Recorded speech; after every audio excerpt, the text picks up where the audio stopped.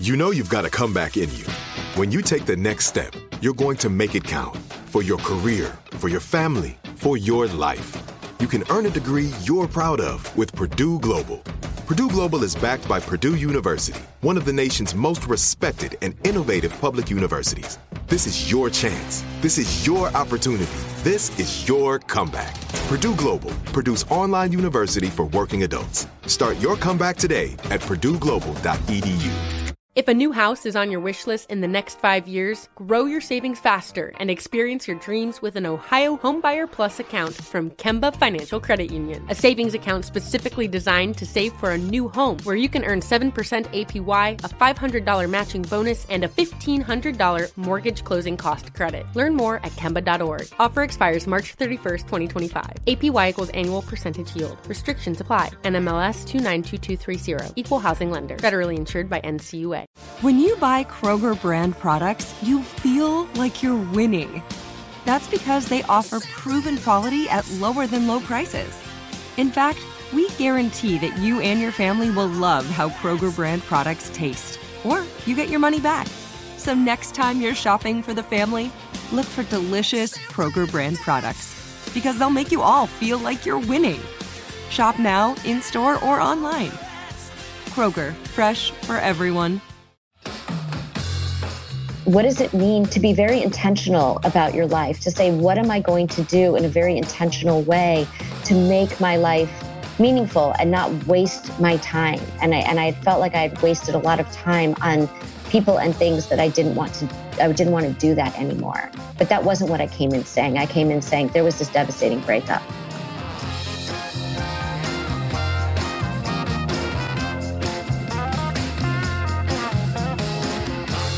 Welcome to The Road to Somewhere, where we talk about all things exploration and adventure and life change and transformation. We may not know exactly where we're going, but we have faith that the journey will be worthwhile. I am Lisa Oz.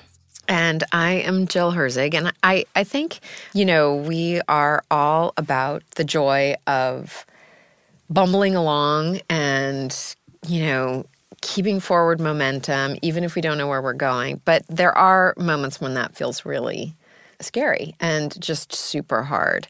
And at various points in my life, it has taken so much for me to say, wait a second, I actually need help. I need professional help. I need a therapist to help me deal with this. I feel like the older I get, the faster I should be to recognize those moments, and yet the slower I am to recognize it.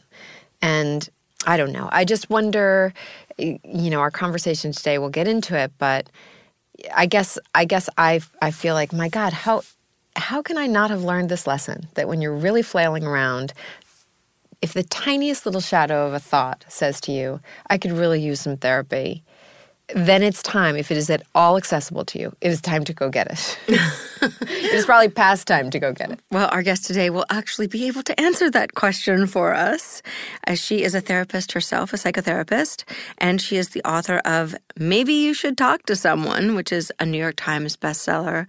We are joined by Lori Gottlieb. Lori, thank you so much for being with us today. Oh, thanks so much for having me. So you are a therapist, and the premise of your book and this life journey you went on was that as a therapist, you actually needed therapy and you needed to be nudged into getting that therapy. Can you tell us what was going on and what happened and how you started down that adventure of therapy? So it seems a little bit ironic that as a therapist and someone who really wants to help take the stigma off of people getting help and our emotional struggles, that when I was going through something, which was that the person that I thought I was going to marry suddenly decided, he said he didn't want to live with a kid under his roof for the next 10 years. And that kid at the time was my 8-year-old. And this came as quite a shock to me because my 8-year-old had not been hiding in the closet for the years that we'd been dating. And so I thought, I will get through this. And I wasn't getting through it. I was really having a real difficult time coping with this news. And so when I went to get a therapist, I was worried that if I told my colleagues that I needed to get a therapist, that they wouldn't refer people to me, or they would think that it would harm me somehow. And so I called somebody and asked for a referral, and I said I was asking for a friend. And later I confessed that it was for me. But, now I'm really embarrassed that I felt like I had to do that. Although that reveals that the stigma touches even the people who are involved in removing the stigma. And maybe, do you think the stigma is real? It couldn't have hurt you. How could it have? Right. I is think it irrational or? I think that it's kind of an artifact of what people thought about therapy and mental health a while ago. I think now we're much more hip to the fact that mental health is so important, and it's as important as our physical health. And if something is wrong with our bodies, we don't say, oh, I'll just let it go. If you're having chest pain, you'll probably go to the cardiologist before you're having a massive heart attack. But if you're having something feels off emotionally, or having some kind of emotional pain, often we say, well, we kind of minimize it. It's not that bad, or other people have it worse, or kind of stiff upper lip. And then people come to me, to my therapy office when they're having the equivalent of an emotional heart attack, and we don't have to wait that long.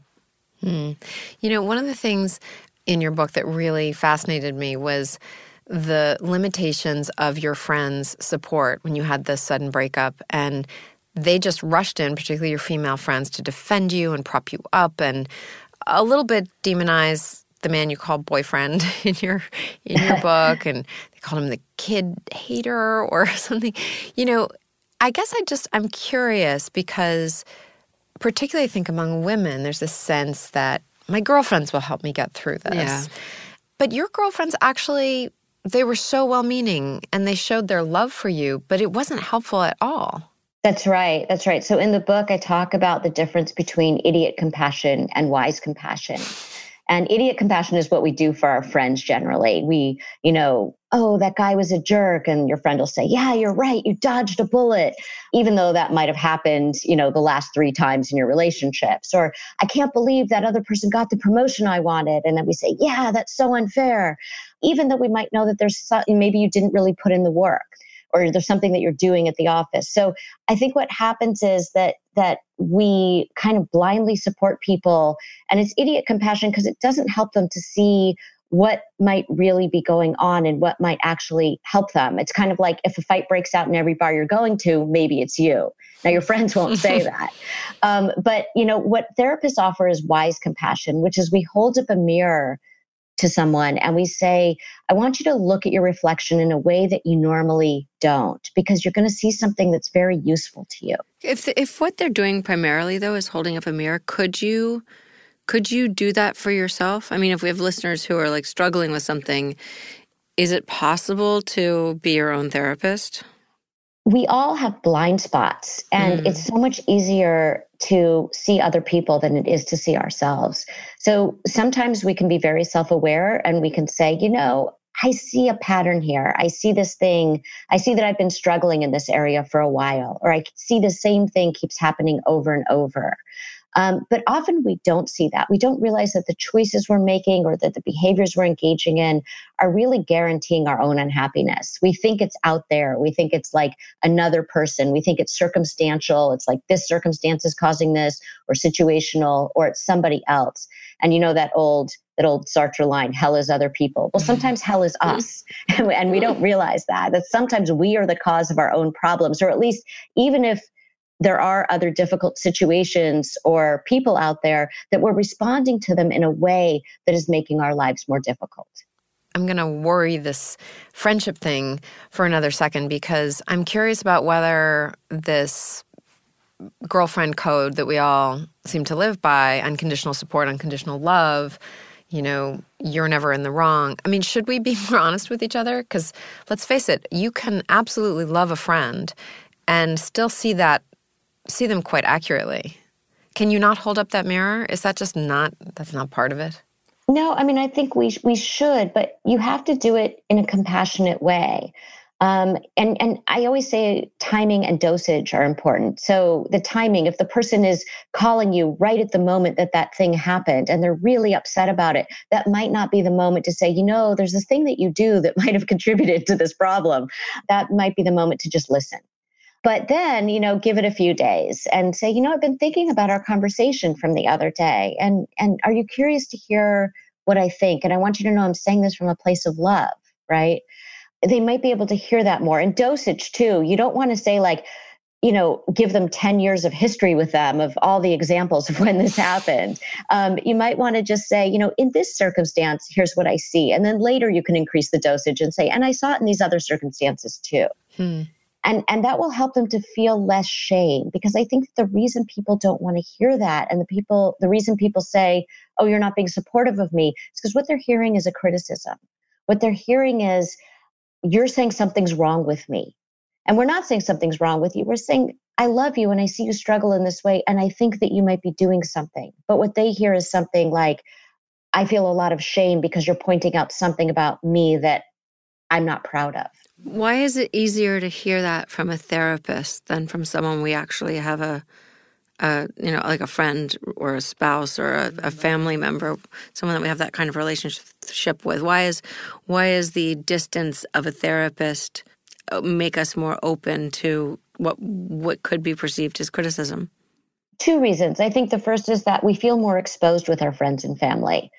They see us all the time. The stakes are higher. We need them to love us. We want them to love us. So I think with a therapist, you want your therapist to like you, but at the end of the day, you're not as worried because you don't have the same outside history and ongoing relationship with that person that you do with your family and friends. Great. When we come back, I do want to delve deeper into that relationship with a therapist. This is it. Your moment. This is your time to make your comeback with Purdue Global. When you come back with a Purdue Global degree, you create opportunity for yourself, your family, and your future. It's a degree you can be proud of, a degree that employers will trust and respect. Purdue Global offers working adults like you over 175 flexible degree programs to meet your specific career goals. These include associate, bachelor's, master's, and doctoral degrees and certificates. Purdue Global degree programs range from nursing to business to communication and more. Whatever your interest, we have the degree that will move you forward. You have the knowledge, you have the experience. Now it's time to get credit for the work you've done and earn the recognition you deserve with Purdue Global, Purdue's online university for working adults. You know you're worth it. We do too. So don't wait another second to get the degree that will take your career to the next level. Start your comeback today at purdueglobal.edu. Open a limited-time 11-month certificate at Kemba Financial Credit Union. At 5.25% APY, it's more than triple the national average, plus it's a safe and secure way to grow your money. Visit your local branch or kemba.org/CD for details. Offer expires May 31st, 2024. APY equals annual percentage yield. Restrictions apply. $500 minimum and $250,000 maximum deposit. Advantage status required. Comparison based on bank rate average. Federally insured by NCUA. Hi, I'm Cindy Crawford, and I'm the founder of Meaningful Beauty. When Dr. Sabah and I decided to do a skincare line together, he said to me, we are going to give women meaningful beauty. And I said, that's exactly right. We want to give women meaningful beauty, which means each and every product is meaningful. It has a reason to exist. It's efficacious. You're going to get results. And then you just go out and live your life. Meaningful Beauty. Confidence is beautiful. Learn more at meaningfulbeauty.com.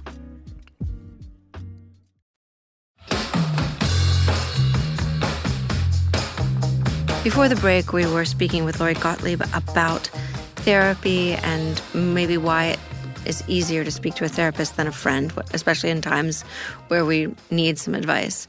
And I just want to throw out my personal situation, because we talked about our relationship with a therapist. I've been to therapy a couple of times, never had it work. Well, when I say work, I mean last for more than 3 sessions, because two things happen. Either I don't respect the therapist and I feel like, I you're not that smart and I'm not going to get anything from you. And then I leave like a brat.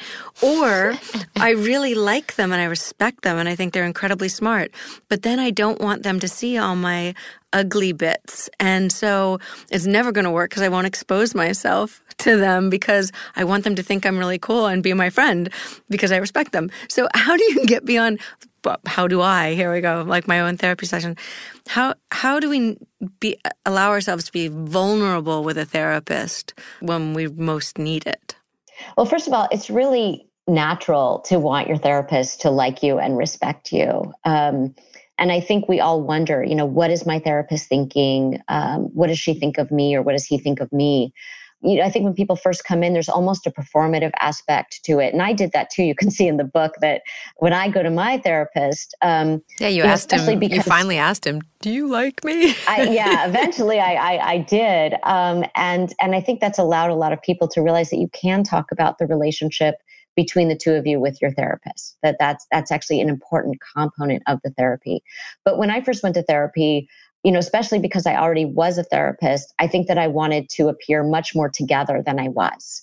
And I think we all do that to some degree. People have secrets, and not necessarily because they're lying, but because they're going to kind of dole out the information as they start to form a relationship with you, as they trust you more, as they realize that you do like them, you do respect them. And a lot of people kind of hide the truth of who they are because they're worried that I'm going to feel differently about them if they tell me all of these things that they feel ashamed of or that they don't like about themselves. But actually, that makes me like them more. It draws me toward them because if I can see you, if you can really show me who you are, I'm going to feel really connected to you. If you keep deflecting or going off on tangents or trying to present like a version of yourself that isn't authentic, it's going to be really hard for me to get to know you. And if I can't get to know you, it's going to be really hard to like you.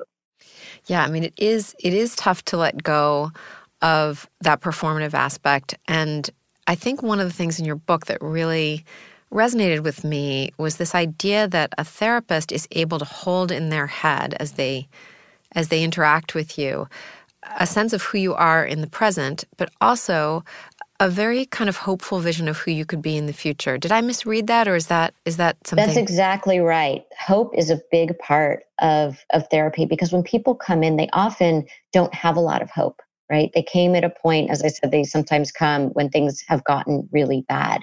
The people who come in preventatively are people who do have hope, right? They're there because they want to make sure that they're taking care of their emotional health. But for a lot of people, they come in because they got to a point where they don't have a lot of hope, or they're kind of lost, right? They've lost their footing, they've lost their direction, whether that's, in a relationship or as a parent or with their own parents or, whatever it might be.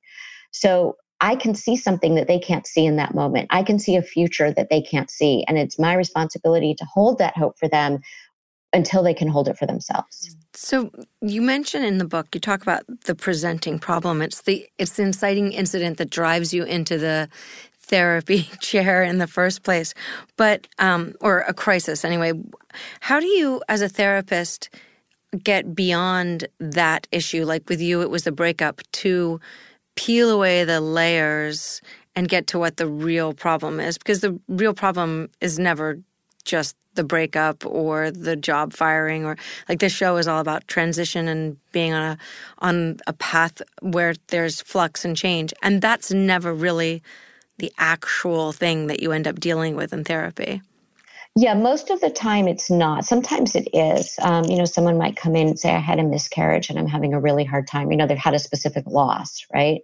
But a lot of the time people will come in and they have a specific thing that happened in their lives. And you can see that, in the book, I follow 4 very different patients. And then I'm the 5th patient. So you have 5 very different patients that you're seeing go through this process of transformation. You can see that what they come in with ends up being the thing that got them into therapy, but that there's just this underlying struggle or pattern that has been ongoing for a while. And so I always say that I like to listen for the music under the lyrics. The lyrics are the content of what they came in with. I came in because I'm having this trouble with my wife. I came in because, my adult children won't talk to me. I came in because, whatever it is, one of the people she comes in because, she keeps hooking up with the wrong guy. She's in her 20s and can't find a guy who wants what she wants. That seems to be the presenting problem, but then there's something else that's going on that got them into this situation. So I'm listening for the music under those lyrics so I can figure out what is our treatment really going to be about. So what was the music under if the lyrics were, I've suffered this devastating breakup, what was the music underneath for you? Well, in my very first session, I'm ranting about the breakup. And by the way, I present myself in a very unflattering light because that's what people are like, right, when they come. And I really wanted to kind of let it rip and make myself, I say at the beginning of the book that my greatest credential is that I'm a card-carrying member of the human race. And I think that's really important to show. So the lyrics were, this sudden breakup happened. I don't know where this came from. It was out of left field. There were no clues about this. Clearly that guy was a sociopath because, who would do this? But I say, and now I'm in my 40s and I've wasted all these years of my life dating him and half my life is over. And my therapist gloms onto that phrase, half my life is over. And as you see in the book, that's what our therapy is about, is what was really happening was there were clues. I didn't want to see them. And because I was so worried about where I was at midlife, that I was willing to overlook those clues. And something bigger was going on. There were a few secrets that I had that I wasn't telling my therapist, and I don't tell them until like midway through the book, which was, a few months into our therapy, where I was really worried about where I was at this midpoint in my life. And, in terms of my health, in terms of my career, in terms of my role as a parent, in terms of my role in relationships. What does it mean to know that, to be very intentional about your life, to say, what am I going to do in a very intentional way to make my life meaningful and not waste my time? And I had felt like I had wasted a lot of time on people and things that I didn't want to do that anymore. But that wasn't what I came in saying. I came in saying there was this devastating breakup. And there was an interesting moment in the book where you talk about the difference between pain and suffering. Could you unpack that a little bit for us? Yeah. So when I was going through the breakup, one of the things that I was doing was creating all of these stories in my mind about whether or not my ex-boyfriend was suffering in the way that I was suffering, whether he felt the pain that I was feeling. If he posted pictures of salads in restaurants, I would say, well, how can he even eat? It's this very regressed juvenile place that I think we go to when we're feeling that kind of loss. And you are not alone. Right. And so my therapist said, you're creating, everybody feels pain, but you don't have to suffer so much. And the pain that I was feeling was the loss, but the suffering I was creating for myself by, following him on social media, by making up these stories in my head about what I meant to him or what I didn't mean to him. That was suffering that I didn't need to do. When you go into therapy, you're seeking a change. And I want to just, if you would mind walking us through how therapy helps us navigate the different stages of change. So change is really hard because with every change comes loss, even positive change. So say you're going to get married or you're going to have a baby. These are positive changes. You're getting a new job that you really love, positive change. But there's also the uncertainty of what that means, and you have to give up what you already have. Even if what you already have, by the way, was unpleasant or downright miserable, it was your misery. It was your home. It was home to you. It was what was familiar. And then all of a sudden you have to walk into this, this unknown territory. And I think humans don't do well with uncertainty. So it's really hard to get people to change. And I talk in the book about the stages of change and how it's not like the Nike commercial, just do it. It's like some people think that they've done that actually there was a lot of unconscious preparation that happened that got them to that place where they actually made the changes. And so I think it's important to realize, I think we get frustrated with friends or family members when they don't make a change that we know is really good for them and they know is really good for them. And they're like, yeah, I'm going to start exercising, or I'm going to drink less, or I'm going to, pay attention to my health, or I'm going to be in healthier relationships, or whatever it is.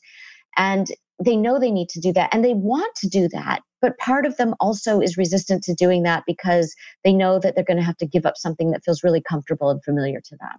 When we come back, I would love it if you would walk us through those different stages of change. This is it. Your moment. This is your time to make your comeback with Purdue Global. When you come back with a Purdue Global degree, you create opportunity for yourself, your family, and your future. It's a degree you can be proud of, a degree that employers will trust and respect. Purdue Global offers working adults like you over 175 flexible degree programs to meet your specific career goals. These include associate, bachelor's, master's, and doctoral degrees and certificates. Purdue Global degree programs range from nursing to business to communication and more. Whatever your interest, we have the degree that will move you forward. You have the knowledge, you have the experience. Now it's time to get credit for the work you've done and earn the recognition you deserve with Purdue Global, Purdue's online university for working adults. You know you're worth it. We do too. So don't wait another second to get the degree that will take your career to the next level. Start your comeback today at purdueglobal.edu. Open a limited-time 11-month certificate at Kemba Financial Credit Union. At 5.25% APY, it's more than triple the national average, plus it's a safe and secure way to grow your money. Visit your local branch or kemba.org/cb for details. Offer expires May 31st, 2024. APY equals annual percentage yield. Restrictions apply. $500 minimum and $250,000 maximum deposit. Advantage status required. Comparison based on bank rate average. Federally insured by NCUA. Hi, I'm Cindy Crawford, and I'm the founder of Meaningful Beauty. When Dr. Sabah and I decided to do a skincare line together, he said to me, we are going to give women meaningful beauty. And I said, that's exactly right. We want to give women meaningful beauty, which means each and every product is meaningful. It has a reason to exist. It's efficacious. You're going to get results. And then you just go out and live your life. Meaningful Beauty. Confidence is beautiful. Learn more at meaningfulbeauty.com.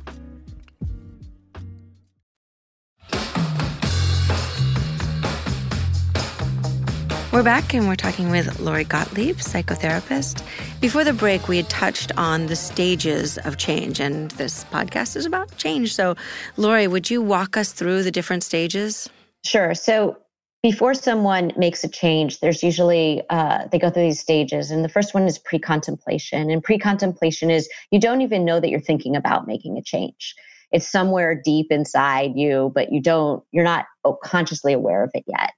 And then we go to contemplation where, you're kind of aware that you want to make a change or you should make a change, but, you'll come up with a lot of reasons why you can't, why it's impossible, why you're going to have to do it 2 years from now, if ever. And then there's preparation where you've decided, you know what, I am going to make this change, but you're not ready to take action yet. So maybe you'll start researching a therapist. Maybe you're like, I need to go to therapy. Or maybe you'll start saying, I'm going to look at maybe joining a gym. And then there's action where you actually take action and you do the thing that you need to do. And just because you've taken the action doesn't mean you're going to maintain that. So then there's maintenance, which means that how do you maintain this change that you've made? So a lot of people are really gung-ho when they first make a change, but then how do you keep that change going? Yeah, maintenance is the hardest part, I think, in a lot of ways. It is because it took a lot of work to get to action. And then maintaining it and you really have to make changes in your lifestyle, right? And changes in your outlook. And it has to be really intrinsically motivated, not by someone wanting you to do something, but you have to have really good reasons for yourself about why this has made your life better. Mm-hmm. And usually you have those, but sometimes it's still hard and you might slip. And what happens is when people slip, they think, all is lost, so just forget it.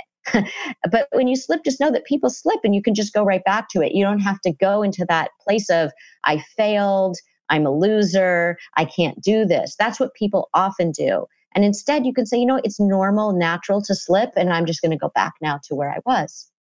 Along those, sort of stations of the cross of change, is there any place where a therapist can be especially helpful, or is it really just at any point along the way? I think at any point along the line, usually what gets people into a therapist's office is that maybe they're in the, they're in one of those very early stages. And so we help them along the way. They're in pre-contemplation or they're in contemplation or, they're somewhere.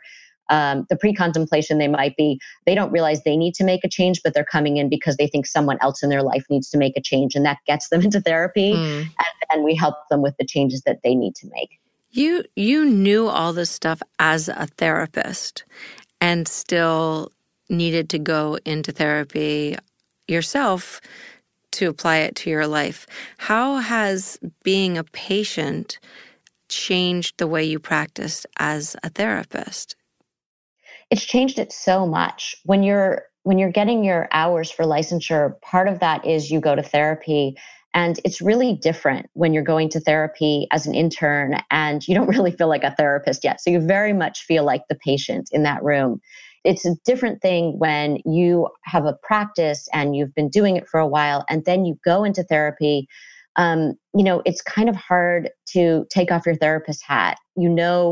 Maybe why the therapist is asking you a certain question and you want to answer it in a way where you come off well as opposed to the real answer. But very quickly you can see I do take off my therapist hat and I'm just a person in the room. But one of the things that it helped me with was the therapist that I went to brought so much of his personality and his humanity into the room.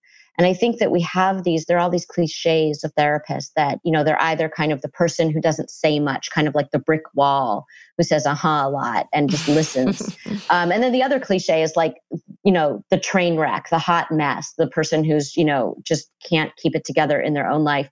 And neither of those is true. Even though I'm going through something pretty big in my life at the time, I'm not a hot mess. I'm having a normal reaction to the kind of thing that I'm going through. And I'm very much, I'm very competent and capable at work. And I'm very competent and capable as a parent, but I'm really struggling emotionally. And all of those things can be true at the same time.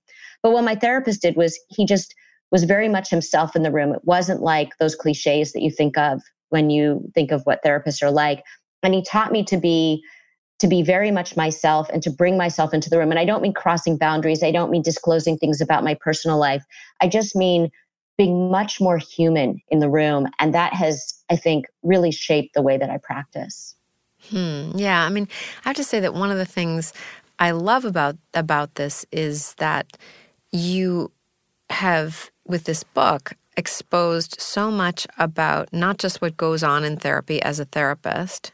There is a lot of learning there. I mean, there's so much method to it, but also that therapists themselves can be just as neurotic. As you say, you're a card-carrying human.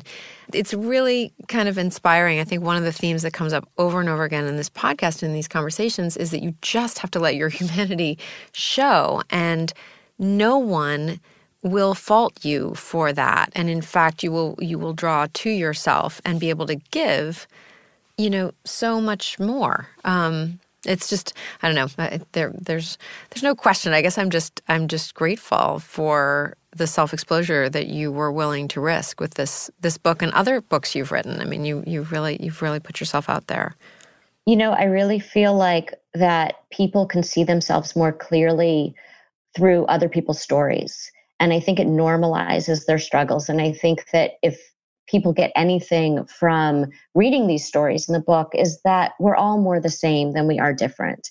That even though the 5 people, me being one of them, who are all going to therapy in the book, are really different on the surface, I think underneath it all, we all struggle with the same kinds of universal questions about, what it means to live the kind of life that we want to live and relate both to ourselves and to other people in the way that we want to do that. And so I felt that I couldn't really write this book if I didn't include myself because, we're all struggling with very similar things. And I think that when we can see ourselves more clearly through other people's experiences, we make changes too.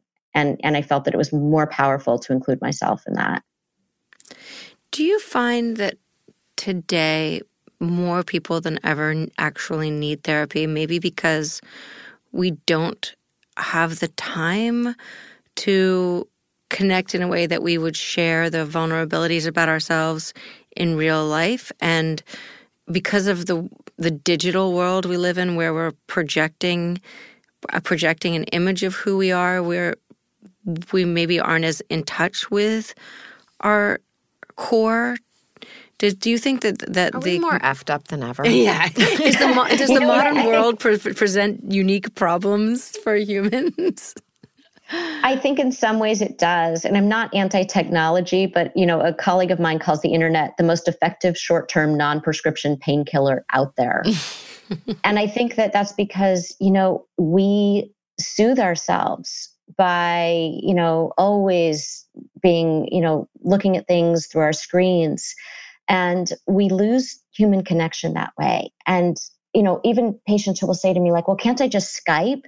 And, somebody called Skype, it's like doing therapy with a condom on. It's like there's something very different about the energy of sitting in a room with another person for 50 minutes straight with nothing pinging or ringing or, distracting you. There are no, I think even when we are get together with our friends, and we rarely do in the same way now because everybody's so busy. And so even just to, it's like you'll see someone and it'll be like, see you in 3 months, right? And you might text with them in between a lot, but are you actually sitting down with them and having experiences with them? When my kids were really little, my husband was traveling a ton, and parenting was a huge challenge to us. And then eventually getting along was a huge challenge. So we wound up in couples therapy, and it was instantly helpful just to sit down in a room with the commitment that we were just going to talk to one another for 50 minutes. It was like, of course, we had a lot more to work on, and it took us a kind of a year to get out of the woods, I think. But the happiness of having made that progress was like a shot in the arm for us. Right. People actually look forward to having that time. And I see a lot of couples in my practice, and they'll say that at night they're like co-computing, like somebody's on one screen, somebody's on another screen. It's like they might be in the same room, but they're not connecting. And I think that no matter what people come in with, there's almost this underlying theme of loneliness, even if they have a partner and family and friends or whatever, they're surrounded by people, but we're not connecting in the same way. And I, the title of the book is Maybe You Should Talk to Someone. And I didn't necessarily mean maybe you should talk to a therapist. I meant maybe you should talk to someone in your life. Maybe we need to talk to each other more because we will feel better when we do. I think that is such good advice, and definitely the theme for today, connection, talk to other people. Lori, thank you so much for talking with us. Thanks so much for the conversation. And everybody, thank you for joining us. You can get Lori's book, Maybe You Should Talk to Someone. You can also connect with her on Twitter at Lori Gottlieb 1, and that's Lori, Lori. The Road to Somewhere is recorded in New York City. Make sure to share, subscribe, rate, and review us. We would love to hear from you. Where are you on your journey? Connect with us on Facebook, Instagram, and Twitter at pod2somewhere. And email us at roadtosomewhere@iheartmedia.com. Special thanks to Alicia Haywood, our incredible producer. Thanks, everyone, for joining us on The Road to Somewhere. We're available on the iHeartRadio app, on Apple Podcasts, or wherever you get your podcasts.